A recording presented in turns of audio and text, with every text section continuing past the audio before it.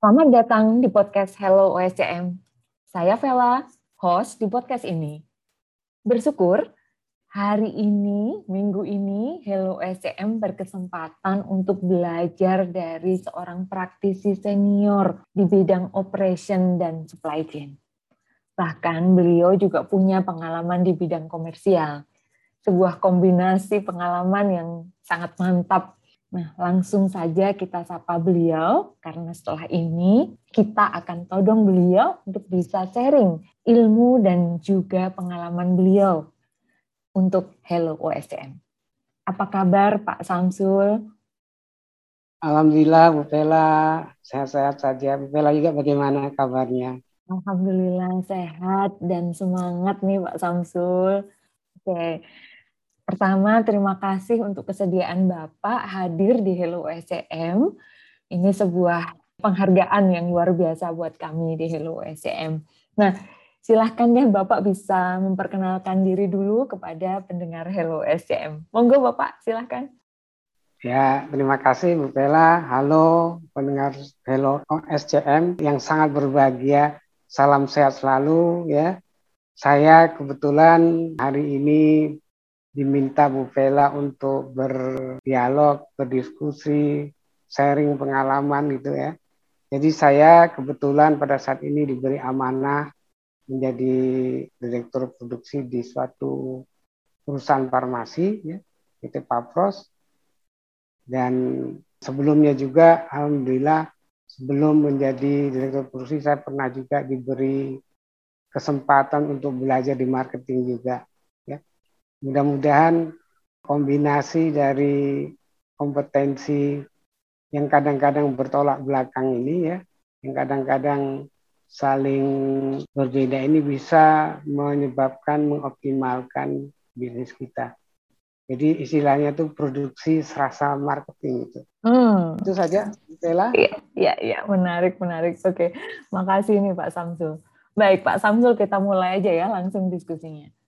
Ya. Pak Samsul, saya dan Bapak ini kan kebetulan ada di ranah yang sama nih. Kita sekarang sedang ada di ranah-ranah operation nih, gitu ya Pak ya.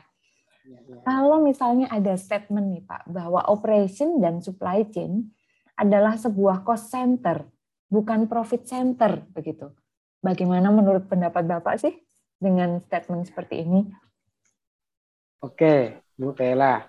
Jadi secara umum sampai sekarang pun orang masih berpandangan, di banyak buku pun mengatakan bahwa supply chain dan operation itu adalah cost center. Ya. Tapi saya ingin melihatnya dari angle yang berbeda.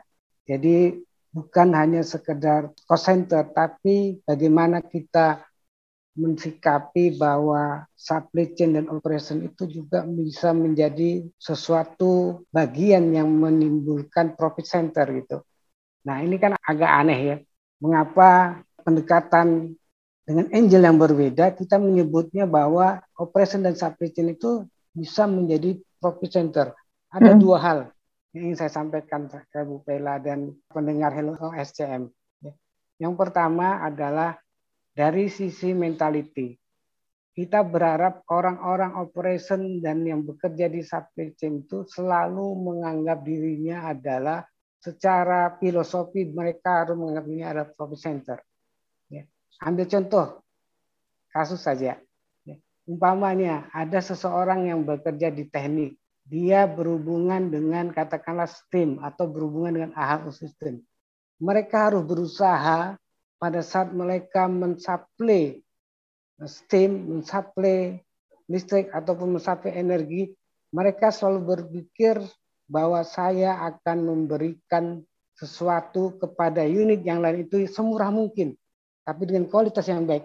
Itu sudah mereka melakukan filosofi secara berpikir mereka menjadikan unitnya profit center. Itu yang pertama. Yang kedua, kita walaupun berada di manufaktur, walaupun berada di operation, walaupun berada di supply chain, kadang-kadang ada aktivitas kita yang idle capacity. Nah, itu sebenarnya potensi untuk dilakukan sesuatu yang bisa menimbulkan keuntungan bagi perusahaan. Ya. Sekarang sudah banyak perusahaan yang menggeluti bisnis CMO. kontrak manufacturing organization. Kan dalam rangka mereka menciptakan bahwa manufaktur operation itu bukan hanya cost center tapi profit center. Jadi ini sebenarnya yang harus dilakukan oleh setiap leader dimanapun mereka berada, terutama yang bergerak di operation dan supply chain, bahwa dimanapun kita berada, pola pikir kita harus berpikir bahwa kita itu harus bisa menjadi profit center gitu. Nah itu mungkin Bu Vela yang bisa saya sampaikan, agak berbeda ya. Yang mudah-mudahan yang berbeda ini bisa membuat rekan-rekan pendengar Hello OSCM bisa tergugah hatinya gitu ya. Jangan selalu menganggap operation itu cost center terus. Ada misalnya seperti ini Pak, berarti kalau yang tadi yang nomor 2 nih, yang idle capacity gitu ya. Misalnya sebuah perusahaan gitu ya, saya punya kemampuan nih sesuatu, tapi ternyata gitu kan perusahaan belum menutilize kemampuan dari sebuah unit itu tadi secara maksimal. Ide bahwa, nah ini harusnya bisa dong saya ngerjakan order dari tempat lain begitu-begitu. Itu kan juga masuk dalam yang kedua tadi ya Pak Samsul berarti ya? Iya. Karena itu sekarang orang manufaktur, orang operation itu harus mengerti juga marketing. Karena biar mereka bisa menjual kompetensi yang mereka punya gitu untuk menghasilkan sesuatu. Sehingga dulunya menjadi cost center, sekarang menjadi profit center. Itu dampaknya akan sangat luar biasa, Bella. Ya. Nanti dampaknya akan bisa menurunkan harga pokok produk secara keseluruhan. Gitu. Oke. Karena otomatis akan ada other income ya Pak ya, yang masuk gitu ya Pak Samsul ya. Satu, other income. Yang kedua, dampak dari utilize dari kapasitas kita itu akan berdampak menurunkan harga pokok produk kita secara keseluruhan, akan menjadi lebih efisien gitu. Betul. Baik, ini menarik sekali nih Pak Samsul. Yang kedua ya. Yang ketiga, kita menciptakan networking, Bu. Bisnis itu kan networking kan? Benar. Dan orang-orang di operation jangan lupa gitu ya. Networking ini perlu gitu ya. Jangan fokus aja sama day to day gitu ya Pak ya, dengan apa yang kita hadapin hari-hari, tapi dengan membangun networking ini nantinya jadi timbul ide-ide yang bisa kembali ke yang nomor 2 tadi ya Pak ya, berarti ya. Ya. Oke. Baik Pak Samsul. Nah, Pak Samsul, dalam beberapa industri nih, biaya manufacturing itu termasuk raw material ya, biasanya bisa mencapai sampai ada yang 85% atau bahkan lebih gitu ya Pak ya, dari gross profit-nya gitu. Nah, tentu itu kan angka yang sangat signifikan nih gitu ya. Artinya, peran operation dan supply chain dalam mengoptimalkan performance finansial ini kan menjadi hal yang sangat krusial gitu. Nah, kalau misalnya nih Pak Samsul, kita buat nih klasifikasi besar begitu ya. Apa saja sih Pak sebenarnya yang dapat dilakukan oleh operation dan supply chain dalam rangka yaitu tadi kembali ke meningkatkan performance finansial? Ini pertanyaannya baik sekali ya. Pertanyaan itu sederhana tapi menjawabnya susah ini. Jadi gini, Bella ya. Jadi pengalaman saya saja ya, bagaimana kita mensikapi. Karena manufaktur maupun supply chain itu kalau kita lihat dari bisnis proses itu kan sesuatu yang menjadi core bisnis. Ya, kalau kita bicara tentang bisnis manufaktur ya. Jadi tentunya selalu orang mengatakan bahwa kita dituntut untuk bisa lebih efisien, ya. Kita dituntut untuk lebih bisa kompetitif. Karena di era sekarang itu bukan hanya kita bisa memproduksi, tapi bisa juga kita harus bisa memenangkan kompetisi di market. Karena itu, kalau kita bicara klasifikasi besar, ada sekitar 4 atau 5 ya nanti yang saya ingin sampaikan. Yang pertama, yang sudah kita lakukan, kita melakukan mengimplementasikan lean manufacturing. Intinya continuous improvement setiap saatnya. Nanti kita bisa sedikit share apa saja yang sudah kita lakukan. Yang kedua, ya kita lakukan mengimplementasikan supply chain. Tahapan supply chain ini menjadi penting. Jadi kita sekarang harus mulai berpikir bahwa bisnis kita itu bukan hanya ditentukan oleh kita, tapi ditentukan juga oleh bisnis sebelum tahapan proses di bisnis kita, yaitu di supplier maupun vendor maupun di ujungnya hulu dan hilir. Nah, itu menjadi sangat penting karena apa? Karena banyak hal yang bisa kita lakukan. Ya, nanti juga saya akan bisa sampaikan beberapa contohnya. Baik, Kemudian baik. yang ketiga itu bagaimana kita melakukan digitalisasi dan otomatisasi. Karena ini penting. Sebenarnya digitalisasi itu bisa masuk ke ranah lean manufacturing. Tapi saya ingin sedikit menchapter, mengklasifikasikan lebih spesifik kepada digitalisasi. Karena apa? Karena saya berusaha ingin menjadikan IT ini, digitalisasi ini menjadi lokomotif perubahan. Karena kan susah merubah paradigma itu ya, Bu Vela ya. Benar, Saya benar, ingin Pak. menggunakan IT ini untuk merubah pola pikir, merubah cara berpikir, merubah perilaku kerja segala macam di sana. Oke, oke. Berarti tidak hanya mensupport begitu ya Pak ya, tapi justru Ya, malah menjadi istilahnya driver dari sebuah perubahan gitu ya Pak, dari sebuah ya, improvement gitu ya. ya, Oke, oke, baik, baik ya, Bapak. ya. Jadi satu sisi lebih kita esensinya kena, tapi juga merubah mentality kan? Benar, Ya, benar, benar. Karena pola kerjanya jadi berubah gitu ya dengan sebuah ya, sistem yang diatur. Gitu ya. Baik, baik Bapak. ya. Oke. Kemudian yang terakhir tentang konversi energi. Ya. Ini juga menjadi penting, ya, karena tidak bisa kita pungkiri bahwa perusahaan kita ini jalan karena kita butuh energi, butuh support ya. Karena itu konversi energi ini sepertinya sesuatu yang harus kita lakukan. Kalau kita ingin perusahaan kita lebih efisien, perusahaan kita lebih bisa berkompetisi. Jadi 4 hal itu, ya 4 klasifikasi besar itu, mungkin itu yang bisa membantu meningkatkan performa finansial kita. Ya. Nah, nanti bisa terakumulasi di dalam harga pokok produksi. Jadi kita melihat apa yang sudah dilakukan oleh orang manufaktur itu nanti terakumulasi di angka-angka itu, Bella. Ya, ya, ya, menarik ini Pak. Tadi yang pertama adalah lean manufacturing dan continuous improvement-nya, begitu kan? Terus kemudian yang kedua adalah bagaimana kita mengoptimalkan kinerja supply chain, karena tadi Bapak menyebutkan keberhasilan tidak hanya ditentukan oleh aktivitas bisnis kita, tapi hulu dan hilirnya atau sebelum dan sesudahnya dari aktivitas kita ini juga sangat menentukan, gitu ya Bapak. Kemudian yang ketiga tadi adalah digitalisasi dan otomatisasi yang sebenarnya ini diarahkan bukan hanya sebagai supporter tapi justru sebagai driver dari sebuah perubahan. Dan yang terakhir adalah konversi energi gitu ya Pak. Apalagi sekarang juga bisnis ini bukan cuman kita bisa survive ya, tapi harus sustain ya Pak ya. Ya.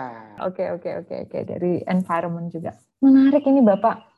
Dan saya akan todong Bapak lebih lanjut nih. Kalau tadi udah nyebutin 4 hal besar klasifikasinya, nah boleh dong Pak, mungkin ada proyek-proyek yang Bapak dan tim sudah lakukan gitu, bisa diberikan contoh-contoh yang bisa di-sharing ke kami, sehingga nanti teman-teman Hello USCM bisa menjadikannya sebuah benchmarking gitu ya, untuk melakukan improvement.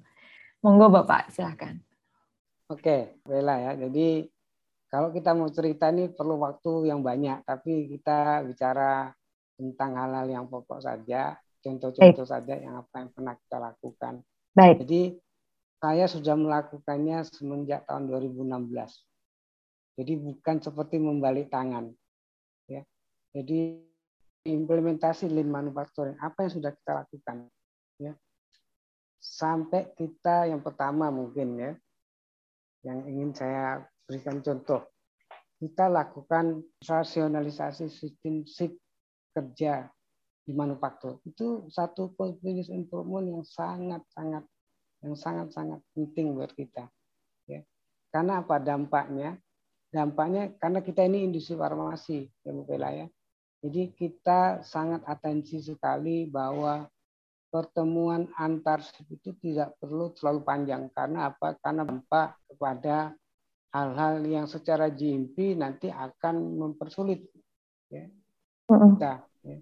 Karena nanti ada kemungkinan ada mix up, kemudian ada pertemuan antara lebih-lebih di masa pandemi. Sekarang terbukti sesuatu yang saya lakukan itu ternyata di pandemi ini kita tidak perlu lagi menyesuaikan.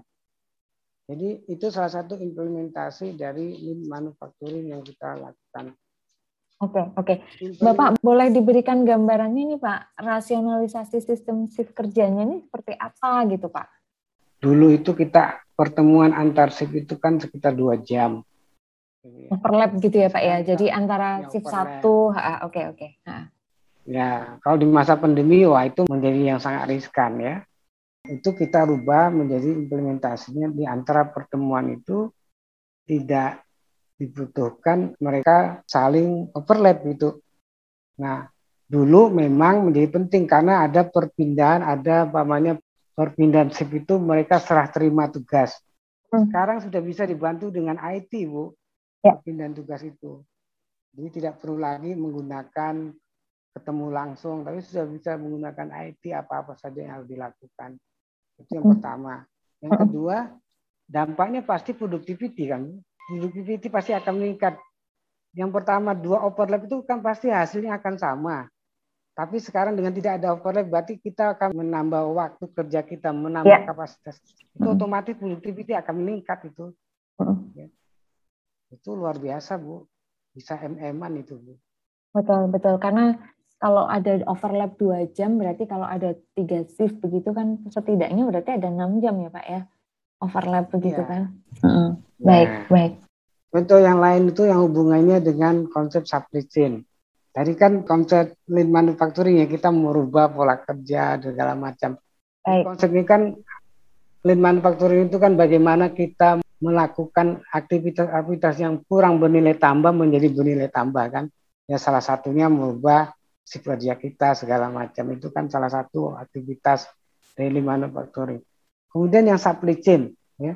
Supply chain itu kita melakukan beberapa konsep yang sampai sekarang alhamdulillah sudah kita jalankan ya. Jadi kita lakukan SLA, jadi Service Level Agreement gitu dengan supplier kita. Di supplier kita itu mau tidak mau mereka harus menjadi mitra kita, harus menjadi bagian dari bisnis proses kita. Memang di industri farmasi tidak bisa seperti di otomotif, Bu. Tidak bisa. Konsep just in time itu tidak bisa kita implementasikan 100%. Agak berbeda karena ada tahapan-tahapan GMP yang harus kita perhatikan. Tapi filosofinya dari just in time itu bisa kita lakukan. Jadi ambil contoh di tempat kita, ya. Di tempat kita itu kita sekarang bisa bekerja sama dengan mereka, ya, dengan supplier itu. Mereka mengirimkan produk bahan bakunya ataupun bahan kemasannya pada saat kita butuhkan. Jadi tidak menjadi inventory kita kan. Benar. Malah ada satu yang sudah berani membuka gudangnya di Semarang. Jadi kita dekat. tinggal ambil yang kita butuhkan. Oke. Itu sangat luar biasa itu. Dari sisi cash flow akan berpengaruh. Ya. Jadi dari sisi inventory juga akan berpengaruh. Dan itu sudah kita lakukan, alhamdulillah. Mereka juga mempunyai kepastian kan, suppliernya, dependernya juga punya kepastian kan. Ya. Kemudian yang ketiga mengenai konversi energi. Konversi energi ini ada beberapa hal yang sudah kita lakukan. Yang pertama itu kita merubah solar dengan CNG. Luar biasa juga ini, Bu. Merubah sesuatu konversi energi dari solar menjadi CNG. Jadi dampaknya sangat luar biasa kepada cost operation kita. Dan kalau saya bisa menyebut angka, mungkin kita bisa berhemat 1 tahunnya hampir sekitar 2M itu konversi energi ini. Ya. Nanti kita lanjutkan lagi ya. Kalau dulu solar kita ganti CNG, nanti kita LPG kita ganti CNG juga karena CNG itu tetap lebih murah dibandingkan, hitungan kami sementara ini lebih murah dibandingkan LPG. Kita mau rubah juga sehingga ini konversi energi yang kita lakukan. Kemudian yang sudah kita lakukan juga mengoptimalkan sinar matahari yang kita punya di Indonesia ini. Jadi Papros sudah melaksanakan yang namanya mengimplementasikan solar cell. Solar cell. Oke. Ya. Oke. Terus yang terakhir digitalisasi ya, Bu ya. Ya. Digitalisasi itu kita lakukan sekarang itu terhadap semua aktivitas di produksi. Jadi mulai dari penggunaan dokumentasi produksi, sekarang kita rubah di digital. Itu dampaknya sangat luar biasa. Satu dari sisi biaya. Untuk menggunakan kertas saja, ya, kertas untuk dokumen produksi itu hampir sekitar 600 sampai 700 juta loh per tahunnya kita. Ya. Kita bisa menghemat. Nah, sekarang kita gantikan tab, ya. Jadi mereka harus melek juga IT gitu, teman-teman produksi itu. Ya. Kita rubah. Kemudian dampak yang lain tentunya kita bisa aloketkan orang-orang yang dulunya menjadi bekerja di administrasi dokumentasi produksi, sekarang kita alihkan kepada pekerjaan yang lain yang bisa lebih bermakna dan optimal gitu. Benar. Dan kalau pakai kertas itu kan sesuatu yang kita nggak bisa ngolah ya Pak ya datanya ya. Tapi kalau dengan tadi digital berarti datanya sudah masuk ke dalam sistem, itu kan tinggal kita bisa istilahnya melakukan analisa lebih lanjut gitu ya Pak ya. Ya. Itu lebih mudah Bu. Lebih mudah, benar. Dan perhitungan-perhitungan macam OII kayak gitu kalau masih manual kan lumayan rumit tuh Pak Syamsul, bener ya? Oh iya. Jadi di tempat kita tuh ada namanya kartu kerja mesin. Oke. Ya. Dulu itu kita manual Bu. Sekarang kita udah bikinkan aplikasinya, teman-teman bisa ngisi di sana sehingga nanti kita olah. Itu bisa kita lihat itu nanti seberapa optimal mesin kita itu bisa bekerja, bisa berproduksi gitu. Oke. Baik Bapak. Ini bisa jadi ide nih buat kita mungkin yang sekarang masih manual nih proses record atau pencatatan di produksinya gitu ya. Oke, baik Bapak. Nah, tadi Bapak udah sempat nih ngasih kami gitu kan contoh-contoh baik dari aktivitas lean manufacturing, kemudian supply chain, konversi energi, dan juga digitalisasi gitu. Ada hal lain nih Pak, contoh-contoh yang mungkin bisa menambah ide buat kami nih untuk bisa melakukan improvement nih. Jadi mungkin yang ingin saya sampaikan ada beberapa hal ya yang berhubungan dengan bagaimana program-program continuous improvement yang dilakukan di Papos itu. Ambil contoh mungkin ya, kita bisa lihat penggunaan air. Kita ini kan sering ya menggunakan air produksi itu tidak optimal itu. Sekarang kita manfaatkan air yang sebenarnya bisa menjadi limbah bisa kita recycle, kita olah kembali sehingga itu bisa kita manfaatkan seoptimal mungkin ya. Jangan sampai ada aktivitas yang tidak bisa kita jadikan sesuatu yang bisa mengefisienkan proses produksi. Betul. Kemudian ada lagi yang lain mungkin ya, ada hubungannya dengan bagaimana kita melakukan proses kontrak pembelian bahan baku segala macam gitu ya. Jadi ini juga menjadi sesuatu yang penting ya, SLA ini kita kembangkan terus kepada bahan baku kemas kita agar ke depan itu bisa lebih optimal lagi kita membangun supply chain ini. Juga kita sekarang sedang membuat aplikasi yang disebut Business Intelligence Supply Chain. Oh, menarik nih. Apa itu Pak? Boleh dong di-share? Jadi kita nanti di konsepnya itu seperti ini ya. Kita punya nanti value chain dashboard. Jadi kita bisa mengetahui hilir sampai hulu supply chain itu dengan dashboard itu. Jadi kita tidak ingin kehilangan jejak. Jadi umpamanya kita bicara stok. Stok itu nanti kita akan bicara stok konsolidasi.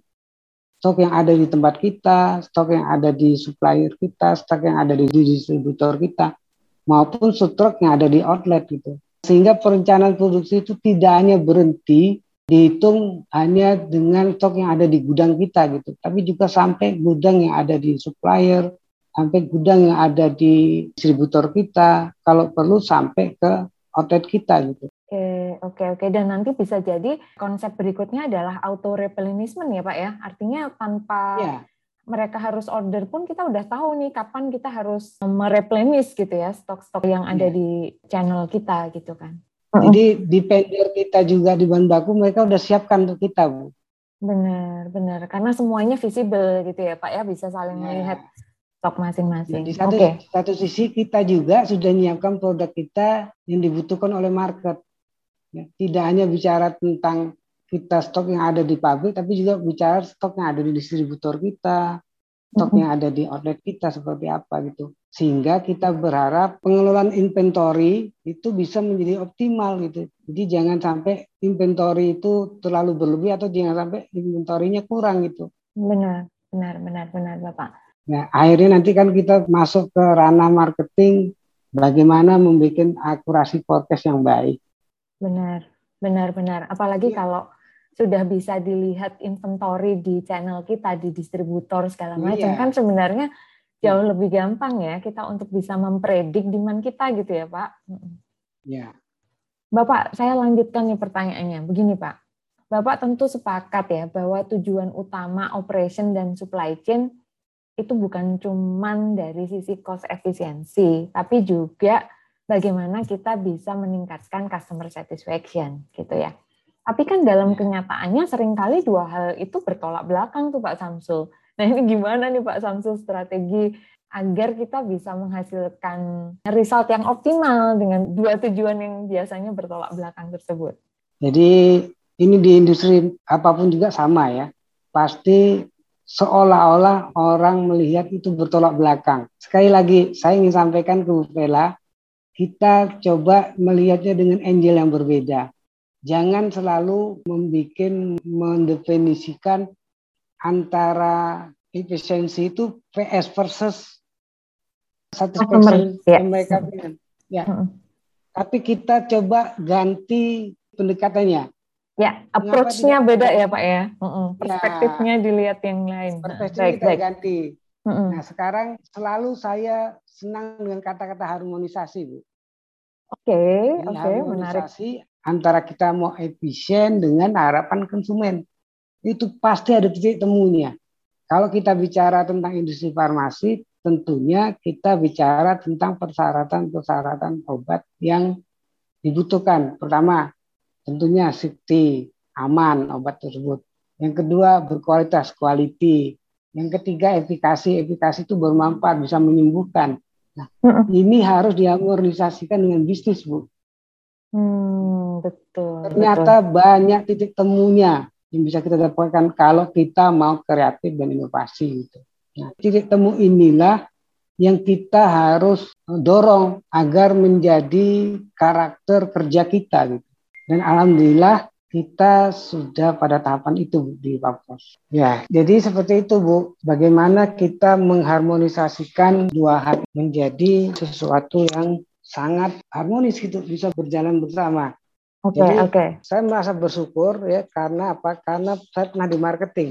Jadi lebih mudah untuk mengharmonisasikan antara keinginan customer dengan kita mau bagaimana. Saya menyebutnya bukan bicara tentang cost cutting atau efisiensi, Bu ya. Saya selalu senang menyebutnya dengan kita melakukan cost leadership program, Bu. Oke. Sehingga perspektifnya dapat ya Pak ya. Cost leadership program, terus kemudian orientasinya disambungkan tuh dengan bagaimana kita mensatisfy gitu ya customer kita gitu ya Pak ya. Oke, menarik nih Pak Samsul, dan perspektifnya tadi yang harus kita rubah. Itu bukan dua hal yang bertolak belakang, tapi justru bisa diharmonisasikan. Gitu kan ya Pak ya message-nya ya. Oke. Pak Samsul, ini pertanyaan terakhir gitu ya di episode ini. Tapi nanti di episode berikutnya saya akan minta Bapak untuk sharing lagi deh buat LOSCM. Pak Samsul, dalam memimpin sebuah tim besar, ini Bapak kan sudah experience memimpin tim yang besar tuh. Kendala terbesar apa sebenarnya yang biasanya dihadapi oleh seorang leader gitu ya saat mengarahkan tim untuk melakukan sebuah improvement nih Pak gitu? Dan gimana nih trik dari Bapak atau tips dari Bapak untuk mengatasinya? Silakan Bapak. Kalau orang lain mungkin jawabnya teknis, Bu. Problemnya problem teknis, problem segala macam. Kalau saya tuh problem yang sangat besar, yang challenging buat saya itu adalah merubah paradigma, merubah mindset. Itu yang paling penting menurut saya. Ya, kalau sudah paradigmanya, mindsetnya itu sudah berubah, insya Allah itu akan lebih gampang kita untuk mengarahkan sesuatu menjadi lebih optimal.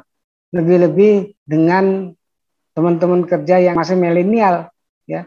Jadi ini bukan pekerjaan yang gampang untuk bagaimana mengharmonisasikan, mensinkronisasikan keinginan mereka yang luar biasa. Anak-anak saya sekarang itu milenial, pinter-pinter, ya, mereka ingin cepat dan kadang-kadang kebablasan itu. Nah itu yang paling penting, bagaimana kita merubah mindset kita, merubah paradigma kita, lebih-lebih teman-teman yang sudah memasuki tahapan comfort zone, di zona yang nyaman. Jadi pengalaman saya itu yang paling penting itu bagaimana merubah mindset, bagaimana merubah paradigma. Kalau itu sudah kepegang, insya Allah semuanya bisa kita selesaikan dengan baik. Ya, ya. Dan itu bukan pekerjaan singkat ya Pak ya. Artinya sebuah journey gitu ya. Untuk bisa meyakinkan tim, merubah mindset tim kita gitu ya Pak ya. Baik, baik. Ya. Dan itu dibutuhkan role model, Bu. Benar, benar sekali. Benar-benar Pak. Jadi kita memberikan contoh begitu ya Pak ya. Sehingga mereka bisa belajar bukan hanya dari apa yang kita katakan, tapi melihat dari apa yang kita kerjakan gitu ya Pak Samsul. Ya. Karena itu kita berusaha menciptakan agen-agen perubahan, unit bagian, sehingga mereka bisa membantu kita untuk mempercepat proses improvement ini. Proses improvement itu kan sebenarnya proses yang di dalamnya ada pendekatan transformasi kan. Nah, transformasi itu pasti ada daya tolak. Ya. Minimal mereka tanya ini komponen atau apalagi kita kan sudah enak-enak. Sudah jalan bagus kok, mau dirubah-rubah apa sih gitu. Nah itu kendala terbesar yang mungkin harus dihadapi setiap pemimpin, setiap leader. Kalau itu sudah bisa diatasi, insya Allah semuanya berjalan dengan baik. Oke. Iya Pak. Pak Samsul, kita sudah di penghujung dari episode ini. Saya boleh minta closing nih dari Pak Samsul untuk teman-teman Hello SCM. Silahkan Bapak. Ya, saya ada quote Bu, yang sering saya sampaikan di setiap presentasi saya. Ya. Silahkan Bapak. Mungkin ini bisa menjadi motivasi, bisa menjadi renungan kita bersama. Jadi ada 3 hal, 2 menit ya, 3 hal saya ingin sampaikan. Jadi kadang-kadang pekerjaan kita itu tidak akan lebih besar daripada imajinasi yang kita buat. Sebagai achiever, kita perlu mengisi pikiran dengan hal-hal yang mendekatkan pada tujuan akhir pencapaian. Jadi mulai hari ini, pupuklah pemikiran kita dengan hal yang besar, positif dan memberdayakan. Karena hasil yang diperoleh selalu berbanding lurus dengan pemikiran dan imajinasi kita. Yang kedua, jika kita ingin meraih sukses, hindarilah untuk berpikir tentang kegagalan. Ya, haram ngomong gagal itu. Ya. Namun berpikirlah dan berusahalah untuk berhasil. Yang ketiga, ini penting juga, kita harus berusaha sampai titik akhir. Tidak pernah ada kegagalan selama kita memutuskan untuk terus mencoba. Mungkin 3 hal quote itu bisa memotivasi kita, bisa membuka cakrawala kita, bisa membuat kita menjadi lebih termotivasi. Mungkin itu Bu Vela. Masya Allah. Ya, dan saya sendiri mendengar 3 quote itu sudah langsung termotivasi Pak Samsul. Terima kasih banyak ini. Jadi berpikirlah besar tadi gitu ya Pak ya, karena pemikiran-pemikiran besar itu juga akan menghasilkan nanti hasil yang juga besar. Kemudian hindari memikirkan kegagalan, dan yang terakhir adalah berusahalah sampai titik akhir gitu ya. Jangan mudah menyerah, begitu ya Pak Samsul ya berarti. Ya. Oke, terima kasih banyak Bapak atas sharing yang diberikan. Semoga bermanfaat buat kita semua nih. Ikuti episode-episode Hello OSCM. Karena lebih jauh kita akan membahas topik-topik menarik di bidang operations dan supply chain management. See you!